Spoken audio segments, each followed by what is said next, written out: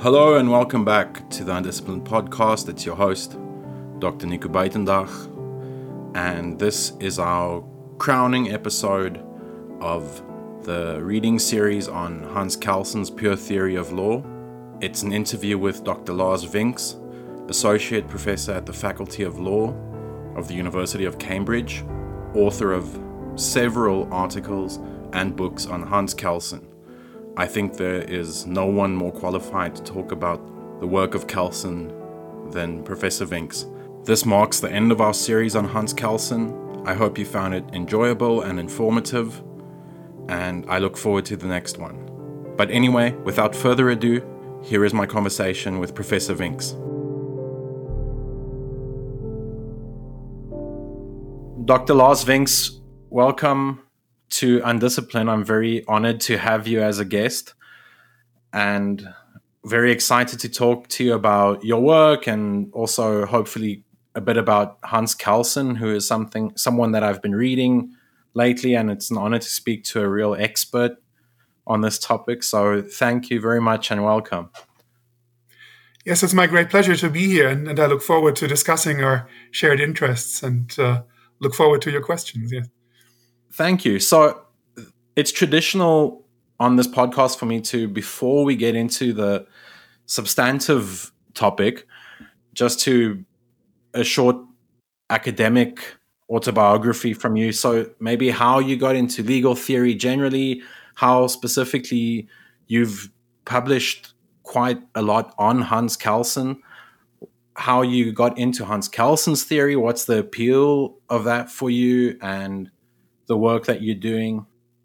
Yes, so my academic biography is a bit unusual. So I'm originally from Germany, and I started out doing an undergraduate degree in philosophy and history as well as political science. And in the course of doing that degree, I took an undergraduate and introductory course that was taught in the Department of Philosophy at the University of Heidelberg, where I was a student, in legal theory or legal philosophy. And that's how I got familiarized with Hart and with Fuller and Dworkin and I guess the standard mainstream Anglo-American authors that were taught in Germany as well. And I guess my interest in Hart in particular then led me to read on my own some of Kelsen's works, because of course he's one of the characters that are discussed in the concept of law. And that is how I developed an interest in Kelsen. And I did a PhD in philosophy then at the University of Toronto in Canada. And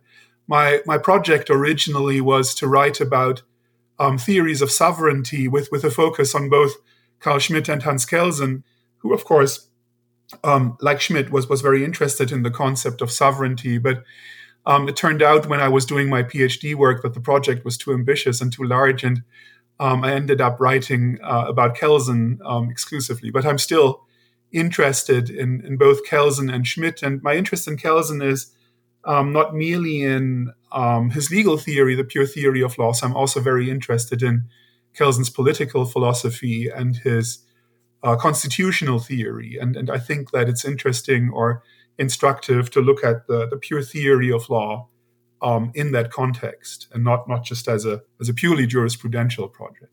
Yeah, I think that's very important. That was a bit of your background, but of course we're talking about Kelsen.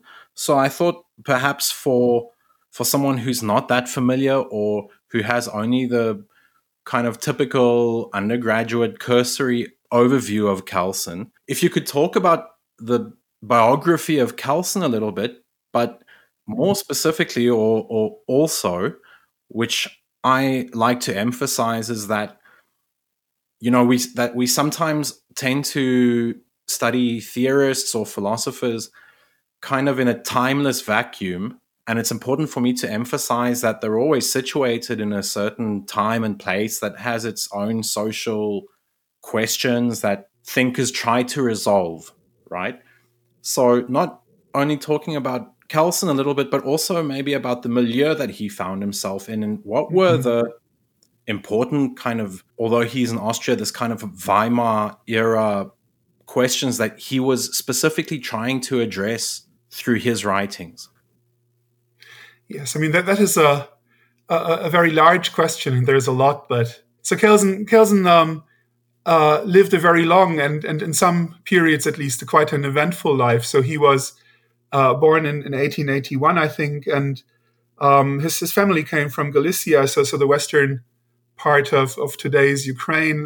But they moved first to Prague and then to Vienna while he was still very young, and was a Jewish family, I guess upwardly mobile bourgeois, trying to make it in the capital. And Kelsen, of course, was someone who tried to establish himself as a scholar in Vienna in the later decades of the Austro-Hungarian Empire.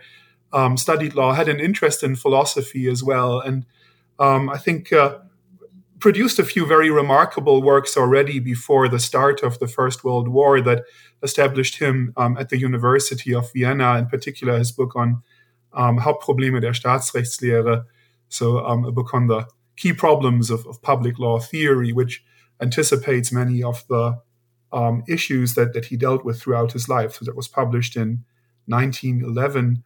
But of course, this scholarly life was interrupted by the First World War.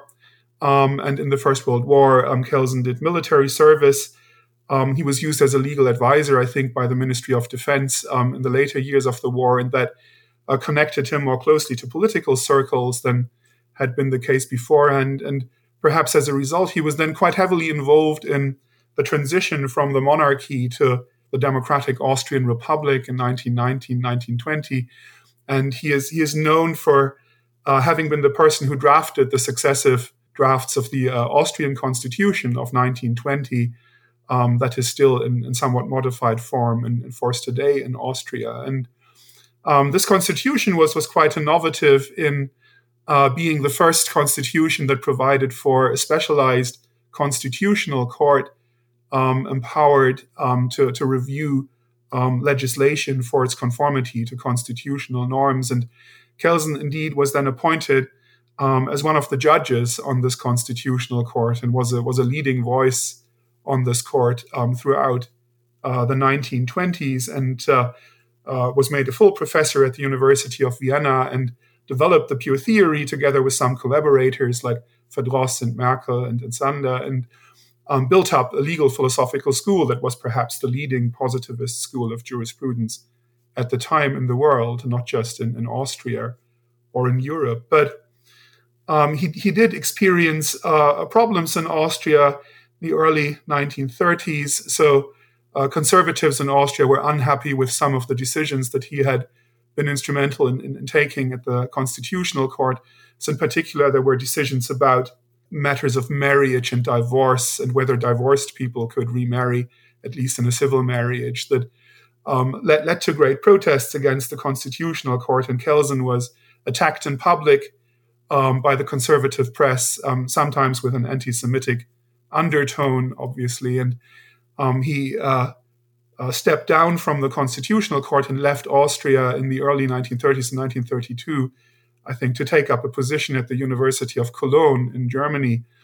And there he was, for a very short time, a colleague of Carl Schmitt's, who also was appointed to the University of Cologne not long after Kelsen had been appointed there. But of course, this was a very, very short sojourn, because in 1933, the Nazis took power in Germany, and they removed all scholars of Jewish ancestry from professorships in Germany. And so Kelsen then became a refugee, spent some time in the Czech Republic, in Brno, I think, and then went to Geneva in Switzerland and taught there for a few years before he emigrated to the US, perhaps in the fear that the Nazis might eventually conquer Switzerland as they had conquered other European countries. And in the US, Kelsen had some difficulty to establish himself at a fairly advanced age in a common law context with which he was not familiar, and writing in a language that I suppose he didn't master very well, at least initially.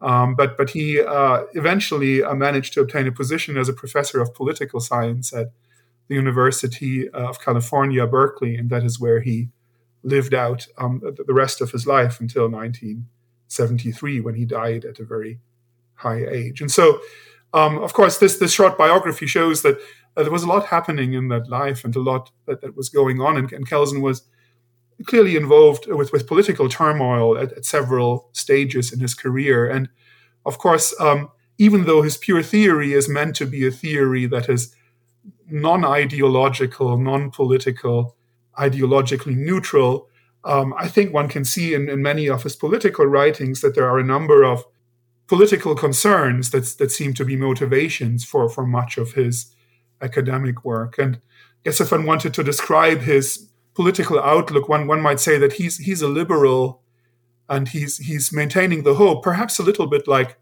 John Rawls, that it's possible to develop both a form of doing jurisprudence, but also constitutional theory that is neutral towards different substantive conceptions of the good, and that can form a kind of platform for political consensus. And I think he's interested, especially in his theory of democracy, to develop that sort of vision in how he writes about a democratic constitution and about the role of courts and judges in that type of constitution. And so that interest is supplemented by a second, of course, which is a reflection of the experience of war, both the First World War and the Second World War. So Kelsen was interested throughout his life in thinking about the possibilities for building an international legal order that was better able to control the violence that states use against each other. And so one of his projects was to vindicate the claim, which was still contested at the time, I guess, that international law is a bona fide instance of legal order. And he was thinking a lot about how international law as a legal order could be provided with better functioning institutions, and in particular with international courts endowed with compulsory adjudication. And so these are really, I think, the big political issues, or the hopes, I guess, that are connected to his jurisprudential work. It's kind of sad in some way to take such a storied life and a varied theoretical and intellectual interest and try to reduce it into 5 minutes. But of course, you said he had a very interesting and rich life. But in particular, I'm also quite interested by his time in Vienna specifically. And as we know that this period that he was active in Vienna, I would dare to say that Vienna was perhaps one of the most exciting places in the world at that point, intellectually and artistically. And we know that Kelsen was in contact with a lot of the intellectual movements that were happening in Vienna. Very famously, of course, the Vienna Circle in logical positivism. The other very interesting person that we know that he was a lot in contact with was Freud and psychoanalysis, and that these circles were in a complex network and overlap with each other, and Kelsen is somewhere within this network. Do you think that these different intellectual currents that were swirling around in Vienna at the time, do you think that they had a significant influence on him? There's, of course, the simple link that one can make between the Vienna Circle's logical positivism and Kelsen's legal positivism, although, you know, those two terms should maybe not be confused or conflated too much. But to what extent do you think he was influenced by this exciting atmosphere that was happening in Vienna at this time? I should say that, or perhaps I should have said earlier, that there's actually a new biography of Kelsen, which has come out in German, I think a year or two ago, by Thomas Olechowski. And so I hope that this will be translated into English before too long. And this will give, I guess, ample information about these issues. As far as I can tell, that there isn't really much of a connection in terms of influence between Kelsen and the logical positivism of the Vienna Circle. And in Olechowski's biography, that there isn't really a lot that's being reported on contacts between these groups. So it seems to me that though Kelsen was a legal positivist, he wasn't a logical positivist in the philosophical sense of the term. So I mean, Kelsen's own philosophical background was neo-Kantian, or at least that's how he described his own philosophical background whenever he felt that he had to say something about it. And here, I guess the authors that he references are people like Hermann Cohen, the Marburg neo-Kantian. And of course, he was also in Heidelberg, I think, and he had contact with the neo-Kantians in Heidelberg, with Max Weber and the people who belonged to this circle around Rickert and Windelband. So I think that's perhaps the philosophical background one should look at rather than the logical positivism of the Vienna Circle. And of course, the neo-Kantian approach is Kantian, so it is committed presumably to the idea that there are synthetic a priori truths in the cultural sciences that they were interested in analyzing, and similarly for the law. And I take it that Kelsen himself could be read in that light. And in that case, I think one shouldn't say that he was a logical positivist, because, of course, the logical positivists have the idea that meaningful statements must either be based on empirical fact, or they must be statements of formal logic, analytical statements. So I don't think that Kelsen's project quite fits that very, very austere philosophical framework. And so, of course, the way he explains his own positivism is not by associating it with logical positivism, but rather by drawing this twofold contrast between, on the one hand, legal science and morality, and on the other hand, legal science and legal sociology.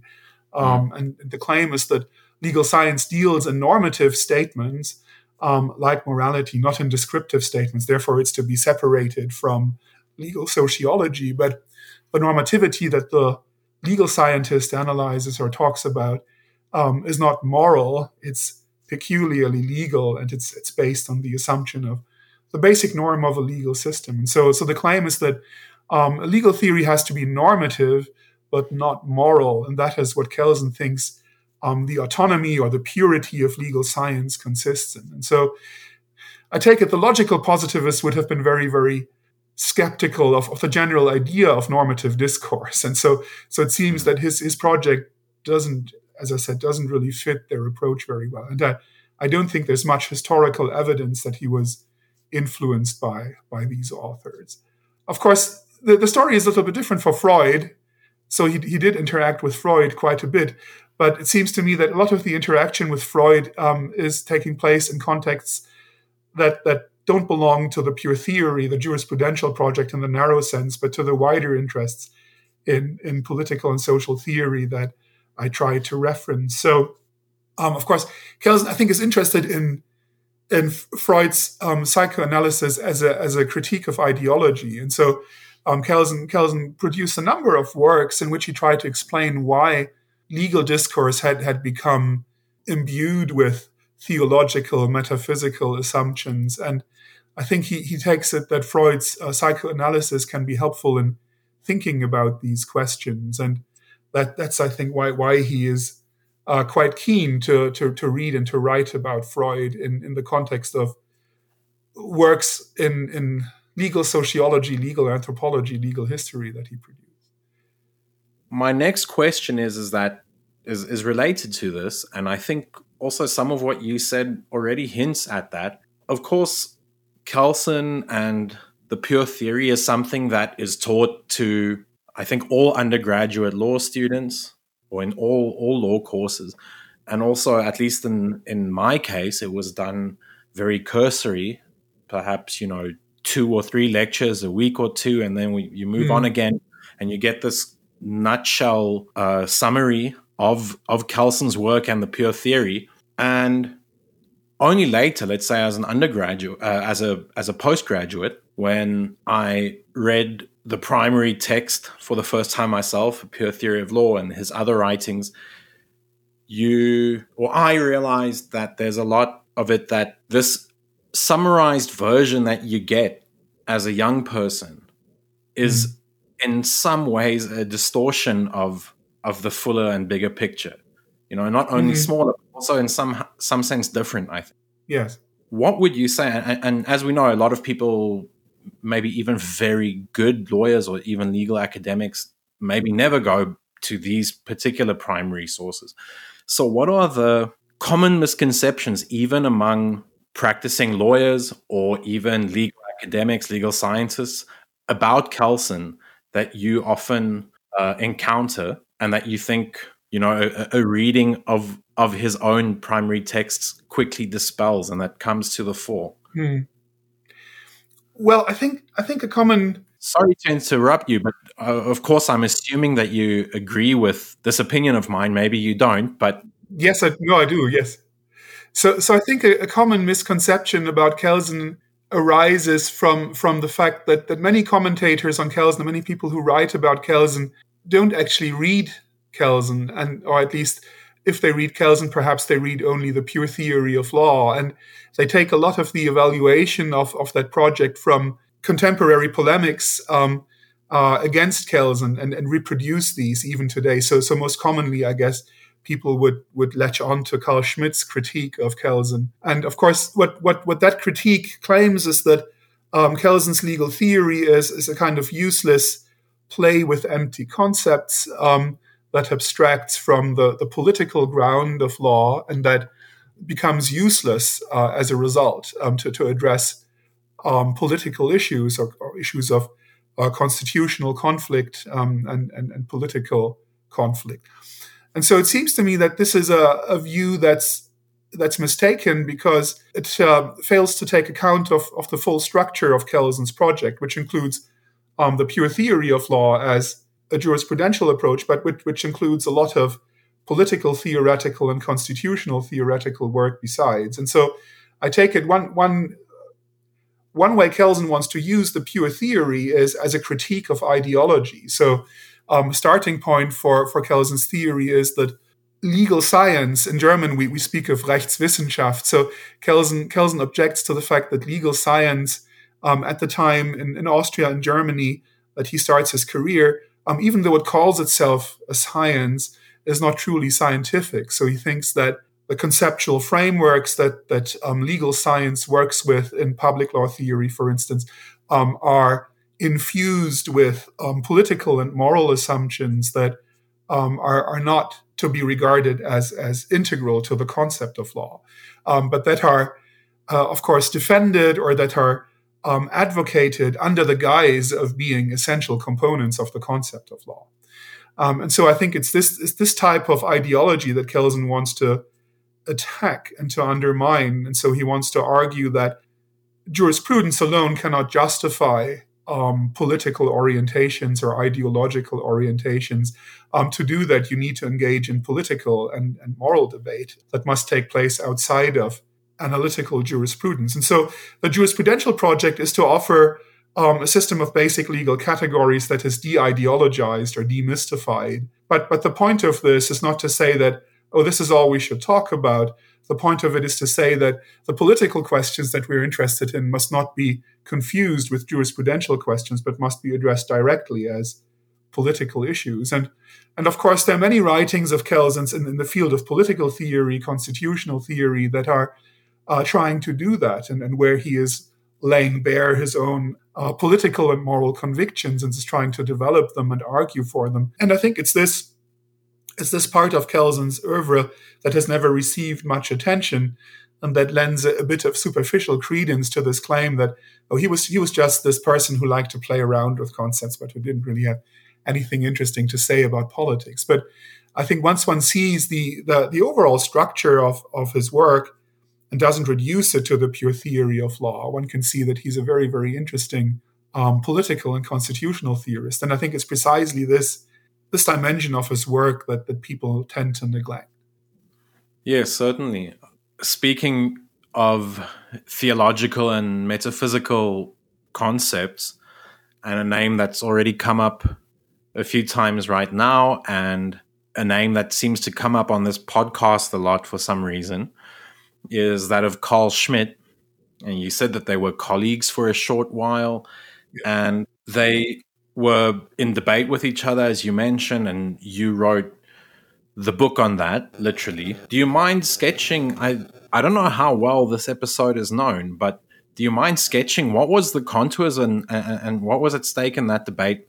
I mean, you can hardly kind of think of two more different legal theorists than Kelsen and Schmidt. But what was at the heart of their debate or conflict? Yes. Okay. So I should say the book that you attribute to me, it was just in the main a translation of texts of Schmidt's and Kelsen's, and so I guess they should get credit for the content of the book. So I just contributed an introduction and translated these writings, and so the focus of that was the debate about constitutional review in Weimar Germany in the 1920s and early 1930s. So Kelsen, as I pointed out earlier, so he was instrumental in creating a constitutional court in Austria. And there was a debate in Weimar Germany in the 1920s whether an institution such as this should be created in Germany as well. And so there was a Supreme Court in Weimar Germany, the Reichsgericht, which was empowered or had been empowered by the Constitution to deal with some constitutional issues. So they were empowered to adjudicate in conflicts between the federal government and the separate states of Weimar Germany. But it wasn't empowered in general to entertain constitutional complaints as a modern constitutional court tends to be. And so people in Germany at the time, or some people, at least some legal scholars, thought that Germany should go down the Austrian path and create a real constitutional court able to review legislative acts for their conformity to constitutional norms. And Kelsen himself, of course, was one of the authors who advocated for this expansion of the court's powers. And he made that case at a meeting of the German public law scholars in 1928, I think, in Vienna. So this was an annual conference of the leading people in German public law. And what they did is every year they set a particular topic that they were to talk about and had 2 or 3 people give a talk and then had other people chip in and discuss the matter. And these were quite influential, these conferences, in steering the debates in public law in Weimar Germany. And so Kelsen advocated for the introduction of a constitutional court in 1928 in Germany. But Schmidt was one of the people in Weimar Germany who were opposed to enhancing the powers of the Supreme Court to make it a true constitutional court. So he was, of course, a defender of the idea that the executive, the president, was to be regarded as the true guardian of the Constitution. And so really the debate that's in that book that I translated is about this question of constitutional guardianship. So should constitutional guardianship rest with the executive or with a court? And so, of course, what's behind this debate is a different vision of what the law is, or what a constitution is and how it works, that you see in Schmidt and in Kelsen. And so Schmidt has this idea that we should look at the Constitution first and foremost in political terms. We should see it as a political decision taken by constituent power about how a community's basic social framework is to look like. And he thinks that this decision, once it's been taken, cannot be questioned by any constituted power, including the courts. And the only agency that's legitimated to engage in constitutional guardianship is the president in the Weimar Republic for Schmidt, since they've been elected by the people as a whole in a direct election. And he thinks of constitutional guardianship just as the task of using powers of emergency to protect the social stability that's necessary for the Constitution to function.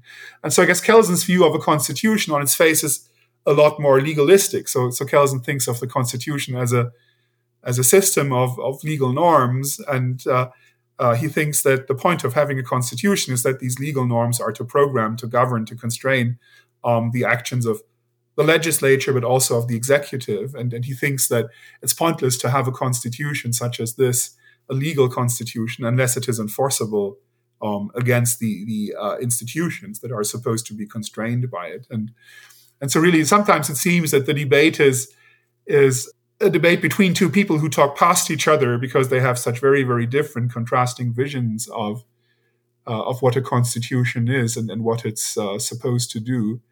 But my own sympathies, needless to say, are to some extent with Kelsen, and I think that Schmidt is too dismissive of the legal dimension of constitutionality. It's too exclusively focused on the political, and Kelsen's arguments against Schmidt's rejection of a constitutional court, I think they're quite cogent, quite interesting, and they deserve more attention even today. So one way to think about this debate is to say that it has a certain resemblance to the debate between political constitutionalists and legal constitutionalists in the contemporary context, where political constitutionalists claim that judicial review is illegitimate because it takes political decisions inevitably that are to be assigned to a democratic legislature if they are to be taken legitimately. And I think Kelsen has a number of very interesting thoughts about how to disarm this attack against legal constitutionalism that in my view, deserve more recognition than they get at this point. Well, I think certainly those questions are probably, I don't know about every country, but I can think of some countries where this question is actually still quite topical. Perhaps the United States or... Yes. Yeah, so, but then we're getting to the end, so I want to ask you, while we're on the topic of debates, much later than his debate with Schmidt, Kelsen also had the debate with HLA Hart, and also in our reading series, after A Pure Theory, we're doing Hart's concept of law. So I wonder, going beyond this era, the later phase of Kelsen, you said also became more concerned with international law, almost in some sense a century later, or getting to a century later after a lot of Kelsen's writing. Do you think that it's still very relevant for legal theory and legal debates today, or is it assigned to intellectual history? One point I could think of is whether today we are still struggling with the question of law and it's intermingling with politics and morality. I think that's, I don't know if I would say it's more relevant than 100 years ago, but it's certainly still very relevant. How do you feel about the contribution that Kelsen can make to legal theory and these political, legal, moral questions that we are facing in the 21st century? Well, perhaps one thing I should say is that though I admire H.L.A. Hart very much, and I'm a great fan of the concept of law, I think that one of the weaknesses of that book, and perhaps of Hart's engagement with Kelsen in general, is that he seems to be quite uncomprehending and ungracious in how he treats Kelsen in the concept of law, and that's had a great influence, I guess, on how he's been perceived in the Anglo-American debate, at least. And so I think that if you look at the concept of law, I mean, many of the key ideas in the concept of law are anticipated in Kelsen's work, and Hart was surely inspired by Kelsen's work, for example, in developing the idea of a rule of recognition, or in thinking about the hierarchy of legal norms, and of course in thinking about the separation between law and morality. And what Hart does in his book, in a sense, is to never actually admit that he is inspired by Kelsen in these respects. So all you hear about Kelsen is that he has these very, very strange and crazy views about the unity of law, or about laws being imperatives that Hart thinks is just a variant on the Austinian view. And so I think that a lot of people who read the concept of law get the impression that Kelsen's theory at best is a sort of inferior version of the theory that Hart develops, like Austin's, and therefore it can be safely left aside in jurisprudential debate. And so I think that effect of the concept of law was quite devastating to Kelsen's reputation, and unjustly so, because I think Hart is not always giving interpretations of Kelsen's ideas and his intentions that are altogether accurate. And so I think that in legal theoretical terms, it would be quite helpful, quite desirable for people to look beyond the standard descriptions that have been given of Kelsen's work, in the Hartian tradition. Now, the other thing one should say, though, is that Kelsen has never really been pushed aside to the same extent in a global context. So there are a number of contexts in which Kelsen is still regarded as the foremost legal theorist, and Hart is sort of assigned the second rank. So this seems to be happening in Italy, in South America, where there are many very interesting legal philosophers, including Eugenio Boligin, who recently died.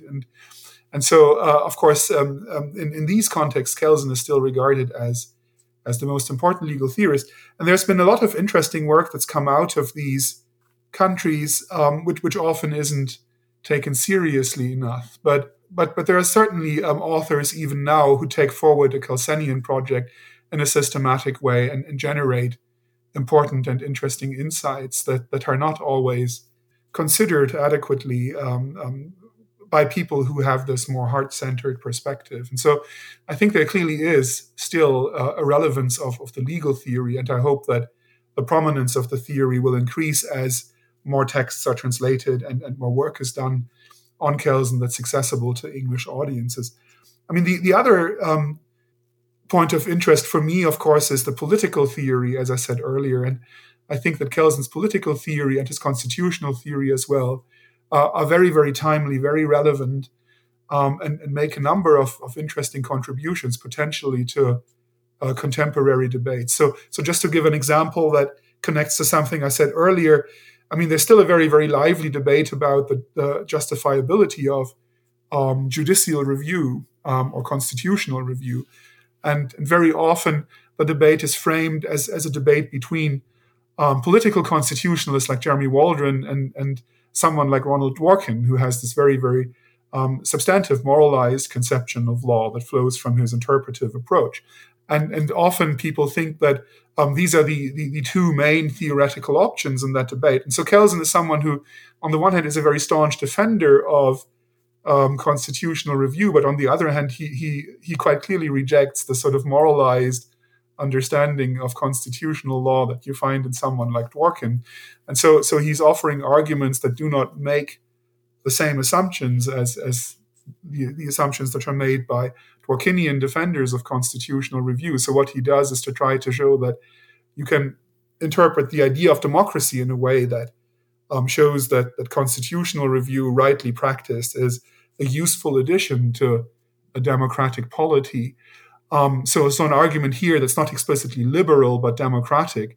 And this is an interesting point of view to take in the contemporary context, because people think that once you focus on democracy, you must reject constitutional review. And so, interestingly, Schmidt himself is someone who is very much enamored with the idea that a constitution must have a thick moral substance, but at the same time, he is opposed to judicial review. So you see in this earlier debate that contemporary front lines are somehow switched around and interchanged, and that argumentative possibilities are explored that we no longer recognize. And so I think that makes these debates extremely interesting today. And similar claims could be made about, I think, the democratic theory in Kelsen. Yes, thank you very much. It's really been a pleasure to talk to someone who can speak about this so knowledgeably and so eruditely. Thank you very much. I really appreciate that. Yeah, thanks for this interview. This was great fun, and I'm very happy to have had the opportunity to speak to you. Thank you very much. Is there anything, before we finish, any work or publications of yours that are coming up? Not right now, I guess. So one thing that could be mentioned is in last year, I think 2021, together with Samuel Zeitlin, I published a translation of some of Carl Schmitt's legal theoretical works that were inaccessible in English. So that might have some connection to this debate. But I think definitely that would be of interest to people listening to this. So we're planning to do a translation as well of some of Kelsen's political writings, but that won't appear for the next 3 or 4 years, I guess. So, okay. Well, thank you very much. Yes, thank you. See you.